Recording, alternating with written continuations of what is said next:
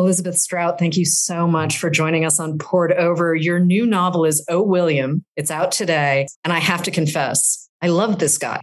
I love William, and I'm not completely, but I'm slightly mortified that I'm admitting that I'm completely in love with a fictional character who's a bit of a cad. And yet he's one of the more interesting guys I've met on the page in a really long time. Can I ask where this guy came from? I know he was in My Name is Lucy Barton. That's where we meet him very briefly, but this is a whole nother book. Right. Well, first of all, thank you so much for having me. It's really lovely to be here talking to you. I'm awfully glad that you care about William because I found him intriguing myself. And it was very, very interesting how he sort of developed. I just understood who he was from the moment I realized, okay, he's a parasitologist. He spends his life looking into microscopes, and yet he obviously has cared about Lucy very deeply in spite of all the different things they went through in the course of their marriage. So given those facts and given his apparent limitations in terms of being able to socially engage all the time, I felt like I understood that there was some sense of integrity to him for me. And he is who he is. And I'm really glad you liked him a lot. That makes me very happy. You have a note at the back of this book, though, that thanks Laura Linney for her role in creating this book. So can we talk about that for a second? Sure, because honestly, Laura Linney played a one-woman show, My Name is Lucy Barton, in London and also on Broadway. And I was at a rehearsal with her, and she took a step forward and she murmured something about William. And she put her glasses on top of her head, and I will never forget it because at that moment I thought, oh, William. And that was the moment I realized, oh, let's think about William, because of course he has his story. Everybody has their story, but it just blossomed in the air, this oh, William. And so therefore I understood. And then I realized, okay, well, we've got some facts about him already. And My Name is Lucy Barton. We know that he's the son of a prisoner of war and that his mother ran off with the prisoner of war when he was up there, working on the potato farm. So we know that much. And then I just really thought, okay, let's go with this and see. And you've said in earlier interviews that you don't write in a linear fashion, that you create scenes and then you put them together. So do you remember the scene that brought you into the book that ultimately became Oh, William? Oh, that's a good question. No, I don't think that I do remember. No, I'm sorry, I don't. But okay. It was something that I was curious about only because we see William purely through Lucy's lens. This is a first person. Right. And I find that can be limiting because I'm very interested in different points of view. I just adore different points of view, which is why my other books have, all these different characters, and from their point of view is this, and from somebody else's point of view is this. And so all of this has to be from Lucy's point of view because her voice is the driving force, I think, of the book. And so I have to do it in a way that we see William only revealed through Lucy's eyes, and yet hopefully other things that come in through her eyes that she may not even be aware of reporting to us can give us a fuller feeling for who he is. There are so many surprises throughout this book. It's very slim. It's a very tightly written, and that's part of the pleasure actually of reading you. These very elegant sentences. I'm looking at my galley. It's 237 pages, but these very elegant sentences, and yet they're so revealing. Yeah, I hope so. Yeah, thank you. I think at this point with Lucy's voice, I have gotten into her voice enough to realize, okay, let's just land right there, ping, bong, bing, or whatever. And even though the book is set in the present day, you cover their entire marriage, which is 20 years. You cover William's childhood and his mother. Can we talk about Catherine for a second? She's great. Yes. It was just wonderful because I realized, oh, wow. And that was not written in a linear way, but I understood as I was progressing through the book, as I was moving forward through the book, I realized this will be Catherine's story. And I really didn't know that as I started out. I was just sort of presenting her in the different ways that she appeared to Lucy in her memory. And then I realized, oh, wow, of course. So yeah, Catherine was a force. She was really something. And I think that one of the things that I remembered from writing My Name is Lucy Barton was only that he had gone out to the Midwest to get away from his needy mother. And that's all I needed to realize, okay. Oh, played with this. And Catherine is much more complicated ultimately than we think she is. At first we meet her and she's a golfing matron of a certain age who likes to wear certain things and go on vacation in certain places and all of these things. But she believes in love more than you might think someone like her would, but she's not particularly good at expressing it. I know. Well, she does come from Maine. And I can only say that because I come from Maine. So, but there is, even now in some parts of Maine, a little bit of a reticence about expressing these feelings. So that's something that we do have to remember, that she was from Maine. And yet, as her story gets revealed, I hope the reader understands more about why there were these sort of hiccups in her life and in her relationship with William. The hiccups, I mean, little spaces that we can't quite figure out why they were there. But that's part of the beauty of this story is Lucy doesn't know everything. William doesn't know everything. Catherine doesn't know everything. And yet the three of them dance around each other as if they do. I know, because that's how we live. In my sense is that we all live thinking, oh, I know this person, and I know that person. She's my mother-in-law. This is my husband, blah, blah, and so forth. And then time goes by and you realize, wait, who? What? So it was fun to push those extremes. I mean, I know you said William was intriguing to you, but I think from having read the book a couple of times now, it feels like you really love William. I do. I love everybody I write about. I do. Yeah. I mean, I'm sorry that sounds so, stupid, but I do. I love them all. Did any of the three of them surprise you? Yes, they surprised me a lot.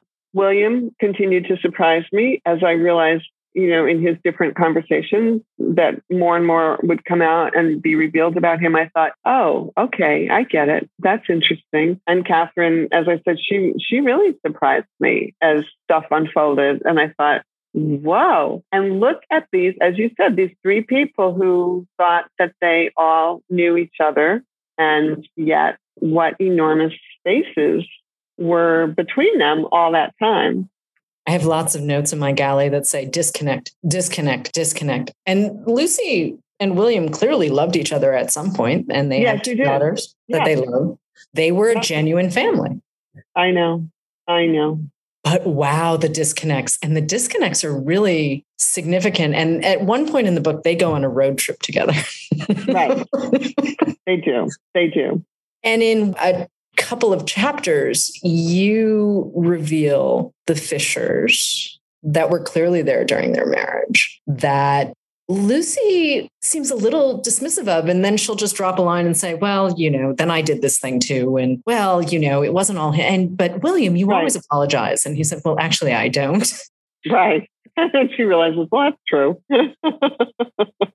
Is that the moment where they really understand that things are done? Because there are plenty of moments in the book, especially when they're with their daughters, and William's third marriage has now gone pear-shaped too. This guy is not good at being married. Poor William. Really not good at being married. Right. Oh, he's not.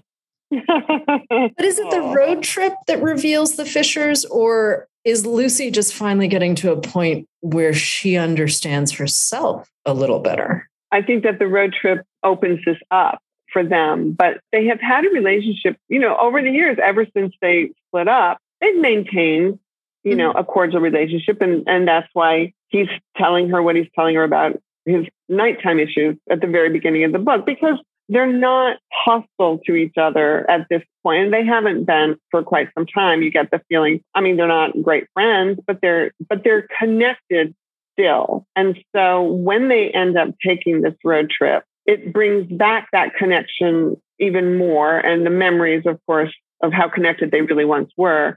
All of this comes swimming up more to the surface. But I think that they had a basis for this, because she says, this is when he apologizes and she apologizes for things in their marriage. And she says to the reader, this may sound strange, but for us, it's not. Every so often this happens over the years. And you realize, oh, that's interesting. I thought that was interesting. So the road trip brings it a lot to the surface, but I think that they're starting from a place of some connectedness anyway.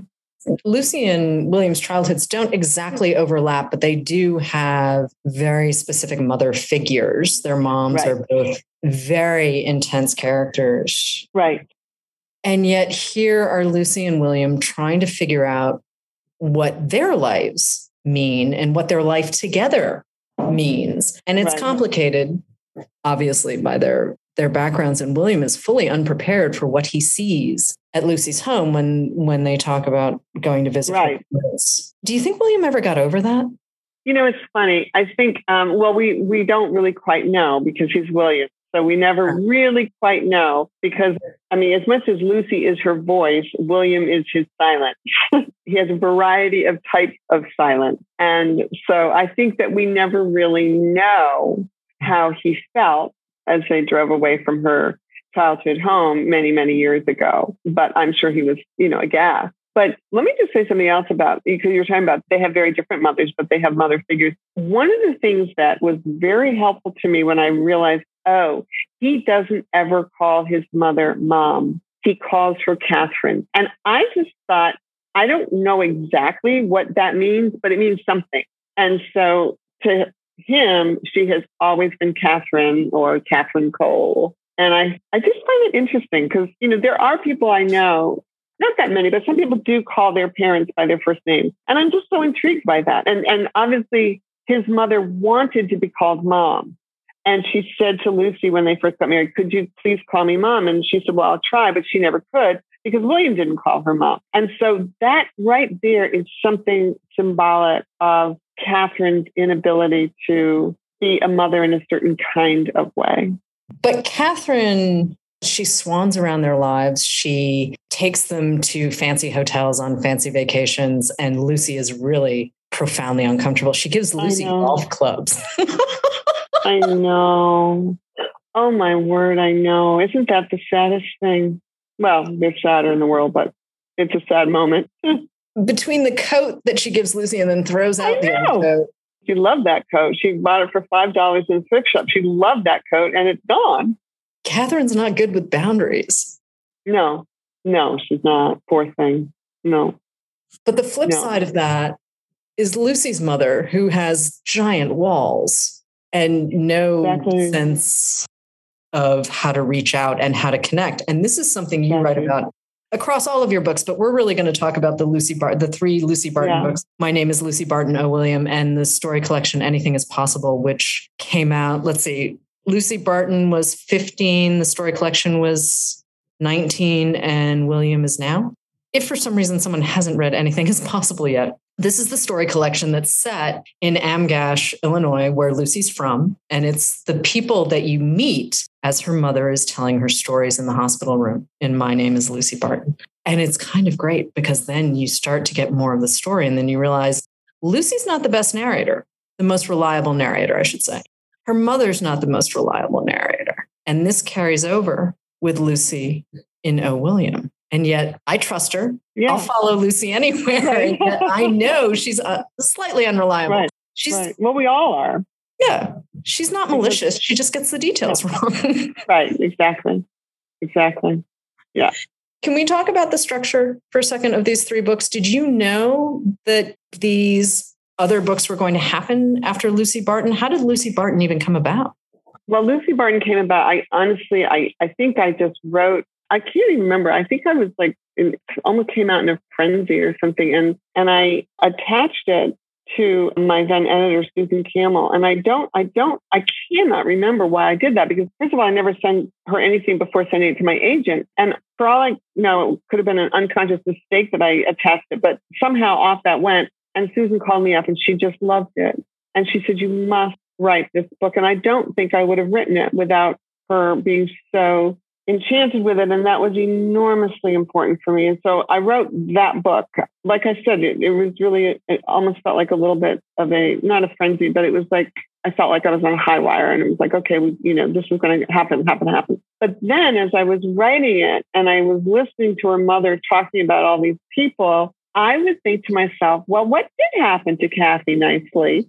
And I got so interested that I would like literally walk around to the other part of my table and sit there and then write a few scenes about what happened to Kathy Nicely. So in a way, I almost wrote Anything is Possible at the same time that I was writing My Name is Lucy Barton. I mean, I was making scenes up on the other side of the table at the time that I was writing My Name is Lucy Barton. So when I was done with that, I realized, oh, here we go. Bum, bum, bum. All these different stories of all these different people. How fun. And then William came because, like I said, with Laura Linney, it just seemed to blossom above her head. It was, but I wasn't thinking that I would ever write about William. The women, though, I mean, Lucy Barton's mother, you could argue, leaves because she's not present, because Lucy's not there. They don't connect anymore until this 5-day period where mom comes to the hospital because William has sent for her and made it possible for her to come. And then in Anything Possible, there are multiple stories where women leave for whatever reason.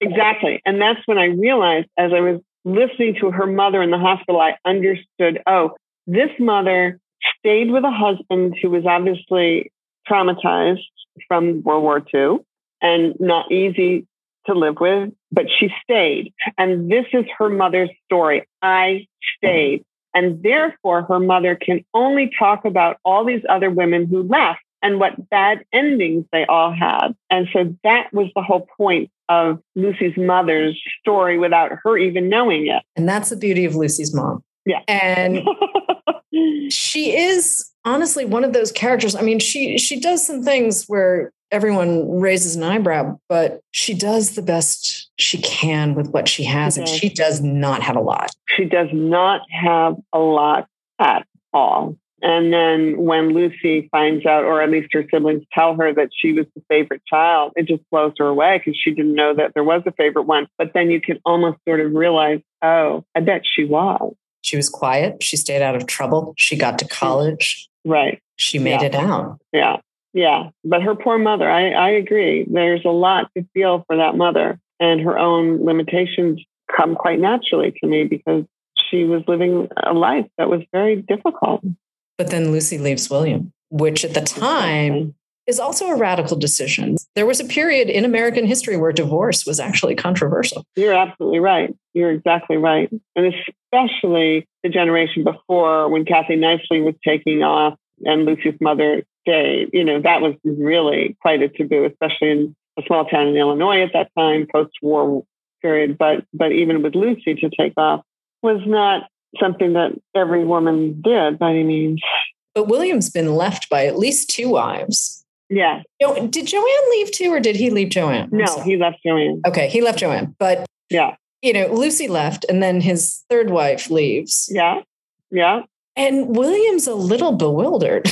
Right. when his wives leave him, he's confused. He doesn't understand. He just doesn't get it. And I think maybe that's part of the reason that you liked him so much, because he's genuinely bewildered. He's genuinely baffled. He doesn't really get it. And yet he's not a stupid man. And I don't think he's a particularly mean man, even though he says he sometimes is. But I mean, he's just William. He's just a little bit clueless in certain ways. And yet then he's all of a sudden not. The punctuation in the title. Yeah. How did that come about? Well, because I saw it that way. I just thought, oh, William. And I just thought, right thing, surprise mark. And then as I was writing the book, I realized, look at all the permutations of the way that phrase is said. It's like, oh, William. And I never had a different title for it. It was always going to be, oh, William, which was interesting. And then I realized, well, it works because there's so many different ways that oh, William gets said throughout the book. Did you have the title from the start, or did that come sort of? Yeah, I had it the moment I saw it above Laura Linney's head. Or, You talked about this briefly earlier, but I want to come back to it for a second, because the first person narrative that you use with My Name is Lucy Barton and Oh, William, it's really intimate. It's a little intense. It's a little unreliable. Yeah. You've also used the third person omniscient with huge success in Olive Kitteridge and Olive Again, and certainly Anything is Possible. How do you make the shift? How did you know you needed to write Lucy Barton's stories in the first person? It was frightening for me, because I've always thought of myself as somebody who writes in third person because I can move around can take the camera far away and drop it back down closer. I just felt like that was how I would write my stories. But I think that what happened is the Burgess Boys has a prologue, and nobody ever remembers it, which is fine. But the prologue was written in first person, and it was written by a writer, not Lucy. And obviously, that is not a Lucy character, but the first person, just a few pages of a prologue by a writer talking with her mother about the Burgess Boys. And I think that got me thinking maybe I could do a first person. And then, like I said, it was Susan Campbell's enthusiasm that gave me permission to go ahead to do it. And then when I made Lucy a writer, that was even more frightening, partly because I think writers are, not very interesting to read about. But anyway, I just thought, well, let's go, because she stays after school and she reads all these books and she realizes, whatever. So, but I just, once I made the decision, I just did it and hoped for the best. It really, really works. Okay. It really, really works. As a reader, it really, really works. Thank you. Thank you. Are you writing for character first, or are you writing for language first, or can you not separate the two? I'm so interested in people. I have been fascinated by people since I was just my first memory. I just think people are, for me, they are the most interesting things in the world. So I'm always writing first about a person, and the language has to match that person. I mean, I trained myself for years to find the language that could match what I was trying to say. So at this point, it's almost one and the same. But honestly, it's always about a person who, if they tug my heart in a certain way, then I realize, oh, okay, they'll stay. If they don't tug my heart that way, then they get literally tossed on the floor. I think especially in the story where Lucy goes back to her siblings in Amgash and Anything Is Possible, it is incredibly clear there with her brother sort of trying to figure out who Lucy is. I know. Buying a rug and cleaning the house and all of these things. It's a terrific story. It is one of the best stories I've ever read. But then Vicky, their sister, comes in, and wow, she is still mad. She's great, isn't she? I love Vicky. Fantastic. Yeah. But wow, she's mad. Right. Wow, she is mad that Lucy got out. Of course she is. I mean, you can see. And yet she does the kindest thing at the end of that story. It's amazing. It's just amazing that those three siblings have a relationship of love. I mean, that is love. By the end of that story, they have all demonstrated love for each other, and for Lucy especially. I mean, I just thought it was astonishing as I found that out. But yeah, Pete Barton, it was interesting because I could feel him kind of like almost sidling up to me, and he wouldn't sort of go away. And I realized, oh, okay, let's find out, because he's such a sweetheart, and then back in My Name is Lucy Barton, his mother says that he goes to sleep with the animals that are going to be slaughtered. And so that was, to me, an understanding of who he is. Poor Pete. And the three siblings, they do share this language. They do know how to love each other, but they don't know how to express it. And Lucy brings that to her marriage with William. She doesn't know how to explain who she is or how she's frightened or what the panic is. I mean, at one point, William looks at her in the car and says, I've never known what to do with your panic. Why are you telling me you're panicking again? I can't do anything. I know. I know, which turns out to be a pretty funny scene, but never mind. It's great how they deal with that. But anyway, I mean, Lucy, she's just a kid when she leaves that house. And even though everything changes the moment, she gets into that car to go to the college, she still brings with her 17 or 18 years of real trauma. You have a new editor for O. William. Yes, Andy Ward, yes. And he's the best. He's great. Lovely. He's just a wonderful man. But he is a new editor. So what does that mean for you as a writer? What does that mean for your characters? What does that mean for the work? Because again, you don't work in a linear fashion. You like to put notes together and then create. Right. Well, I never show him, or I never show Susan, except for that first little business of My Name is Lucy Barton. I mean, when I turn in the book, I turn it in as one piece. And I have gone through it so many times that I practically have it memorized. And so by the time it gets there, both of them, both Andy and Susan, have been unbelievably respectful. And they're just so gentle in a similar way. They will just very gently suggest maybe just a tiny bit more here, or maybe another beat here is what Susan would say. And Andy says it in a different way, but he was a terrific editor. And just, absolutely lovely and gentle in his suggestions. And I just couldn't have been more grateful to him. So that was a really good thing. You, for years, have talked about thinking about what a truthful sentence is. Yeah. Yeah. Have you figured that out yet? I think that I have figured out when I hear it, I know it. It's not something I can explain, but it has to be truthful on every single level. I mean, it has to be truthful within the story. It has to be truthful emotionally. It just has to be a truthful sentence. And I have finally learned to recognize it when I hear it, but I can't explain it. So it's not just factual, it's the emotional. Your books, even though they're very thin for the most part, they're deceptively slim. They have big beating hearts. Yeah, I hope so. Right. And it seems to me that you can't separate truth from heart. That's interesting. That's very interesting. That's a really, really good point. I have never thought of it that way, but you're right. Yeah. If it's in I understand what you're saying. That's very interesting. When Lucy is trying to explain William to herself or the reader, whoever she's trying, because she's frequently trying to explain William to someone. Right. She's contradicting herself. Yeah. She is looping back on things where you realize that, wait, she's just told this a couple of different ways.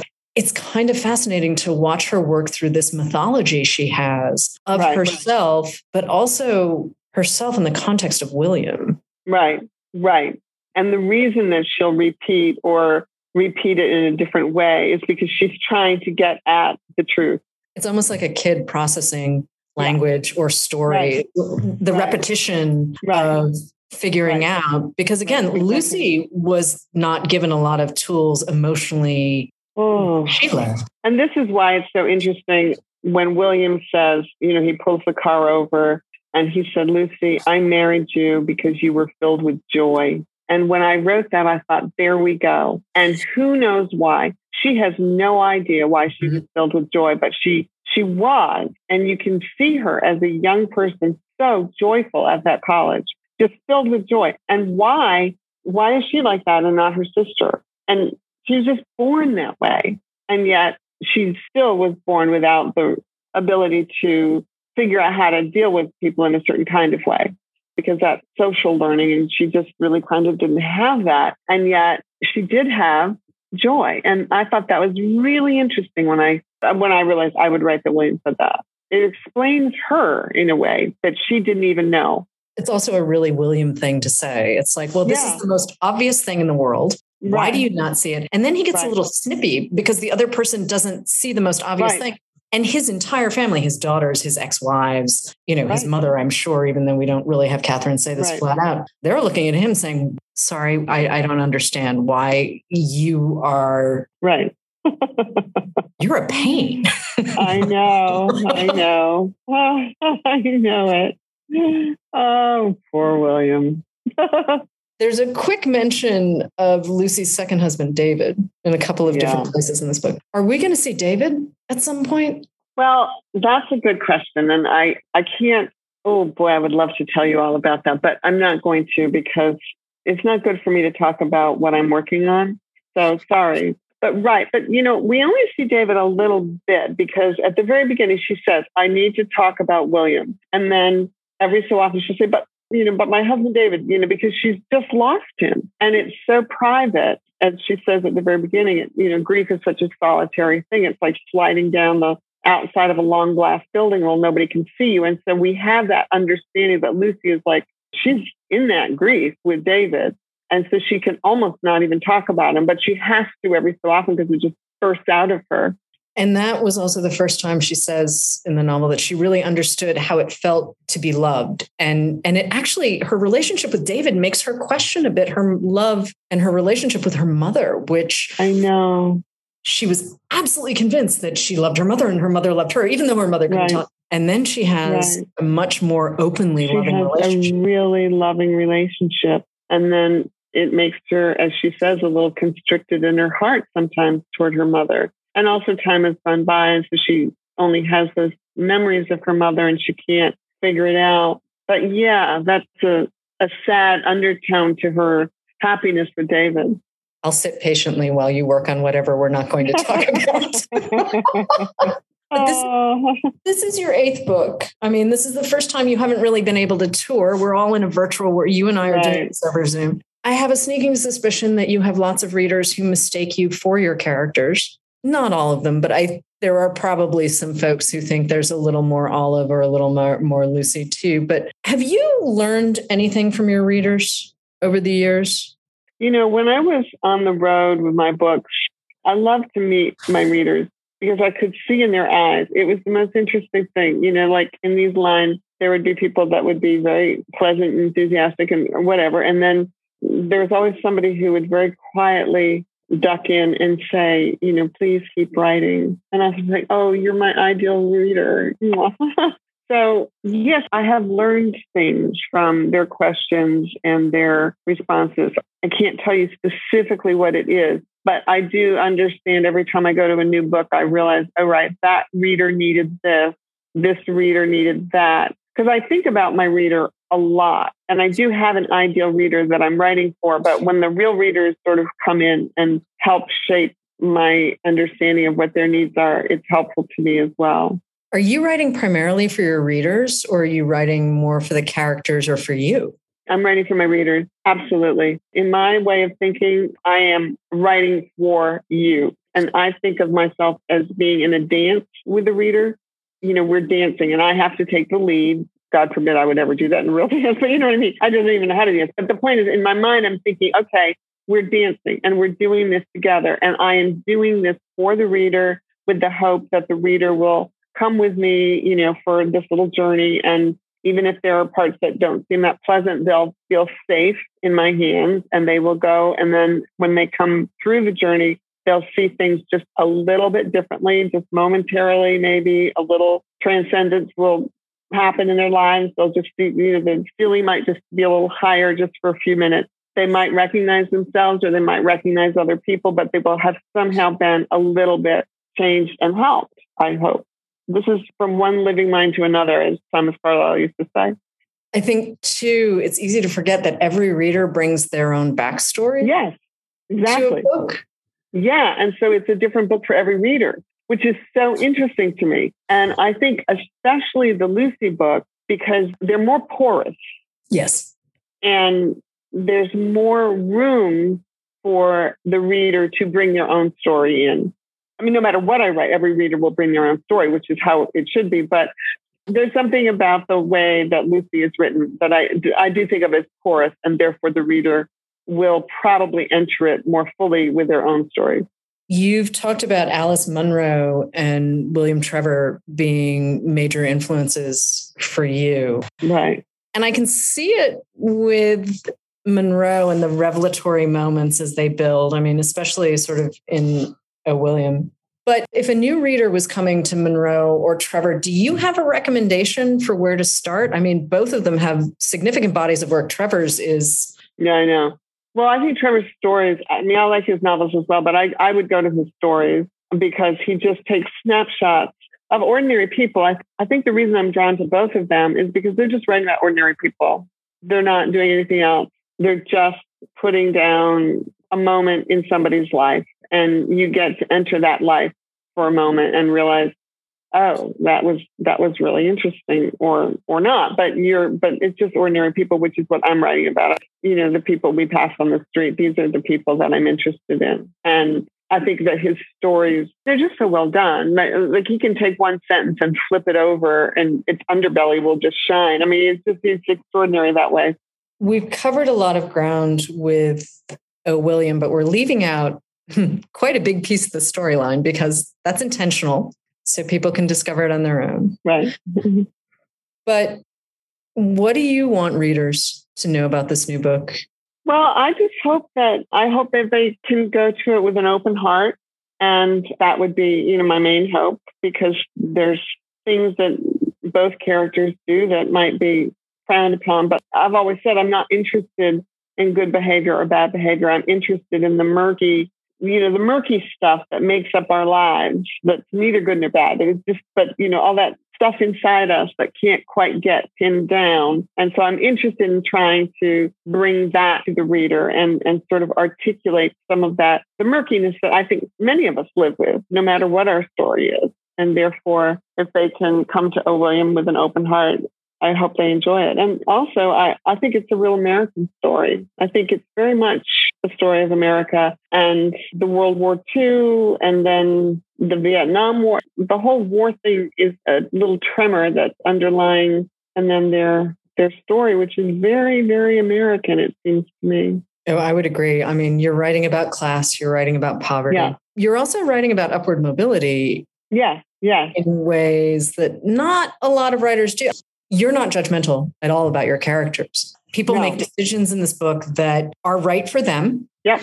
Yeah. No, I know. One of the most freeing things for me about writing is that when I go to the page, I suspend all judgment on my characters. And it's just so freeing because in real life, we are judgmental, even if we try not to be, we'll say, or something. But when I go to the page, they're just who they are. And my job is to record them as honestly as I can. And that's a wonderful thing for me as a writer to be able to do that. And you do that so well in O. William. And if people can come to the book with an open heart, as you said earlier, I think they are going to be absolutely delighted. And Lucy doesn't always get enough credit for being funny. I think you're right, frankly. I mean, thank you, because I think that she's quite funny, but then I just get it. I think maybe I don't mean to make an inside joke, but I do think she's funny. I think possibly people may read the Lucy books too quickly because they're very readable. And so they just read through it, like eating a bowl of peanuts. They just shove it in their face and then they're done. But I think that if you slow down a little bit and relax into the text,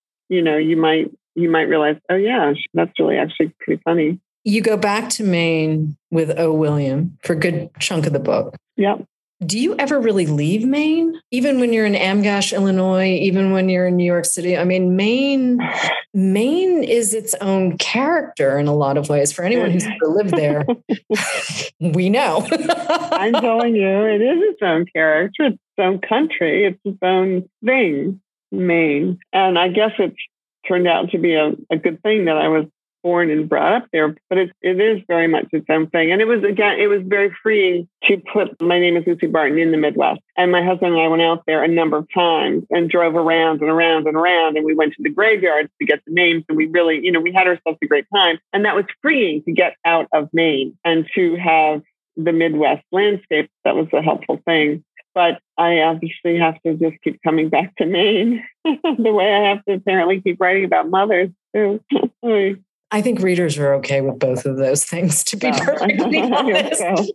Okay. I can't be the only reader who's excited about both of those things when I see your byline. Elizabeth Strout, thank you so much for joining us on Poured Over. The new novel is O. William, and it is out now. It's such a pleasure to have spoken with you. Thank you so much for having me. Now it's time for your TBR Top Off. Based on today's interview and the author's book, we recommend 3 titles available in paperback to add to your to-be-read stack. My name is James. And I'm Margie. And we come to you from our home store in Northville, Michigan, in the Metro Detroit area. It is a gorgeous fall day here. The leaves are changing. The cider mills are running at full capacity. It's perfect. It's a perfect day in Michigan, you guys. You're totally missing out if you don't live here. The trees, they are a-changin'. They're beautiful. So we have 3 books to add to your list today. And Margie, you got the first one. I do. So today we're going to talk a little bit about books that have a 2-person relationship kind of as the central theme. We've got one that's historical, we have one that's contemporary, and we have one that is speculative. So we're running the gamut today. Excellent. So the first book we're going to talk about is Euphoria by Lily King. This story is inspired by the life of legendary anthropologist Margaret Mead. It takes place in Papua New Guinea in the 1930s, so pretty much the infancy of the practice of observing and studying cultures. Scientist Andrew Bankson has become frustrated with his research and almost gives up in despair when he meets the famous and controversial Nell Stone and her husband Fen, both of whom have been working with tribes in the area. Reinvigorated by their companionship, the 3 scientists study the Tam tribe, and it doesn't take long for egos to start competing. Andrew doesn't think Fen treats Nell with the correct amount of respect, but he can plainly see their physical attraction to each other. Meanwhile, he begins falling for Nell's incredible intellectual prowess and way of seeing the world. All three of them want different things and go about their work in different ways, and when one of them makes a mistake that threatens their lives, survival becomes uncertain.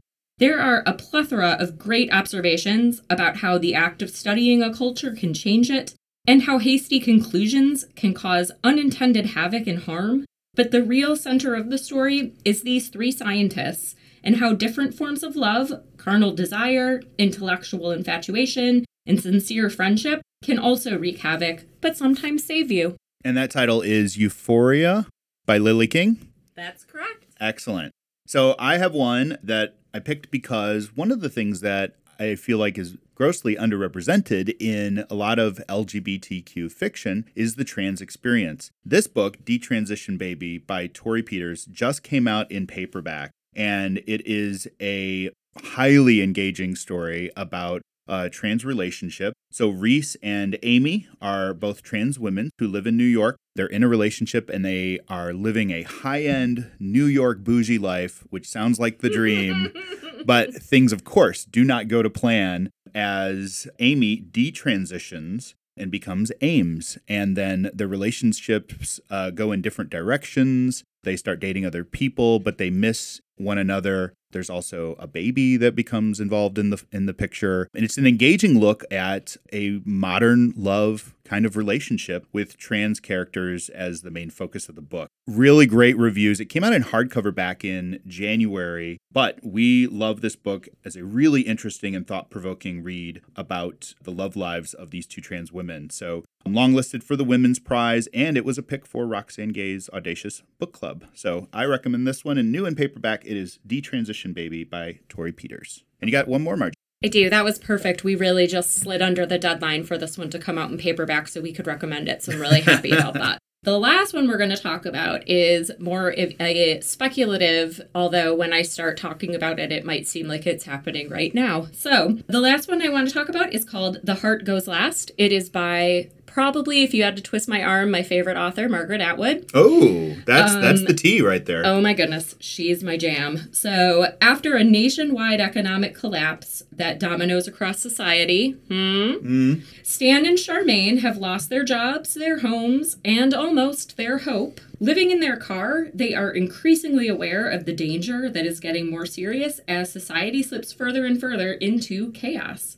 After a particularly fraught and potentially violent encounter, Charmaine convinces Stan to move to the gated community of Consilience, where they'll have jobs and a home and peace. Well, for 6 months out of the year, anyway. So every other month, the couple leave their home and become inmates of the Positron prison system, where Stan repairs scooters and Charmaine works in the hospital. At first, it's an answer to a prayer. But after a while, both Stan and Charmaine are beginning to see that something isn't quite right with Positron. They both become involved, illicitly and without the other's knowledge, with the people that live in their home when they're not there. I know, that's crazy, wow. right? You can see the look on my face. while they're in the prison, another couple that's usually working in the prison, so they are like opposite schedules. So they both become involved with the people that live in the house on the months that they're not living in the house. Stan starts to learn things on the sly that explain his sense of unease about where they're living, while Charmaine fights to ignore the reality of her role in the prison hospital. And that's really just the beginning. So this book will make you ask yourself, what would you sacrifice for safety and security? And alternatively, what would you risk for truth and freedom? And that, of course, is Margaret Atwood. If you've read The Handmaid's Tale, which so many of us have, there's another one pick up by her, The Heart Goes Last. Well, that's your TBR Top-Off for today. Thanks for joining us on the podcast and for listening to the interview with Elizabeth Strout. My name is James, and you can follow me on Instagram at JamesReadingBooks. And I'm Margie. You can follow me at Margie Bookbrain. And thanks for listening. We'll talk to you next time. Happy reading. Poured Over is a Barnes & Noble production. The show is available on Apple, Spotify, and Stitcher. Please rate and review us wherever you listen to podcasts.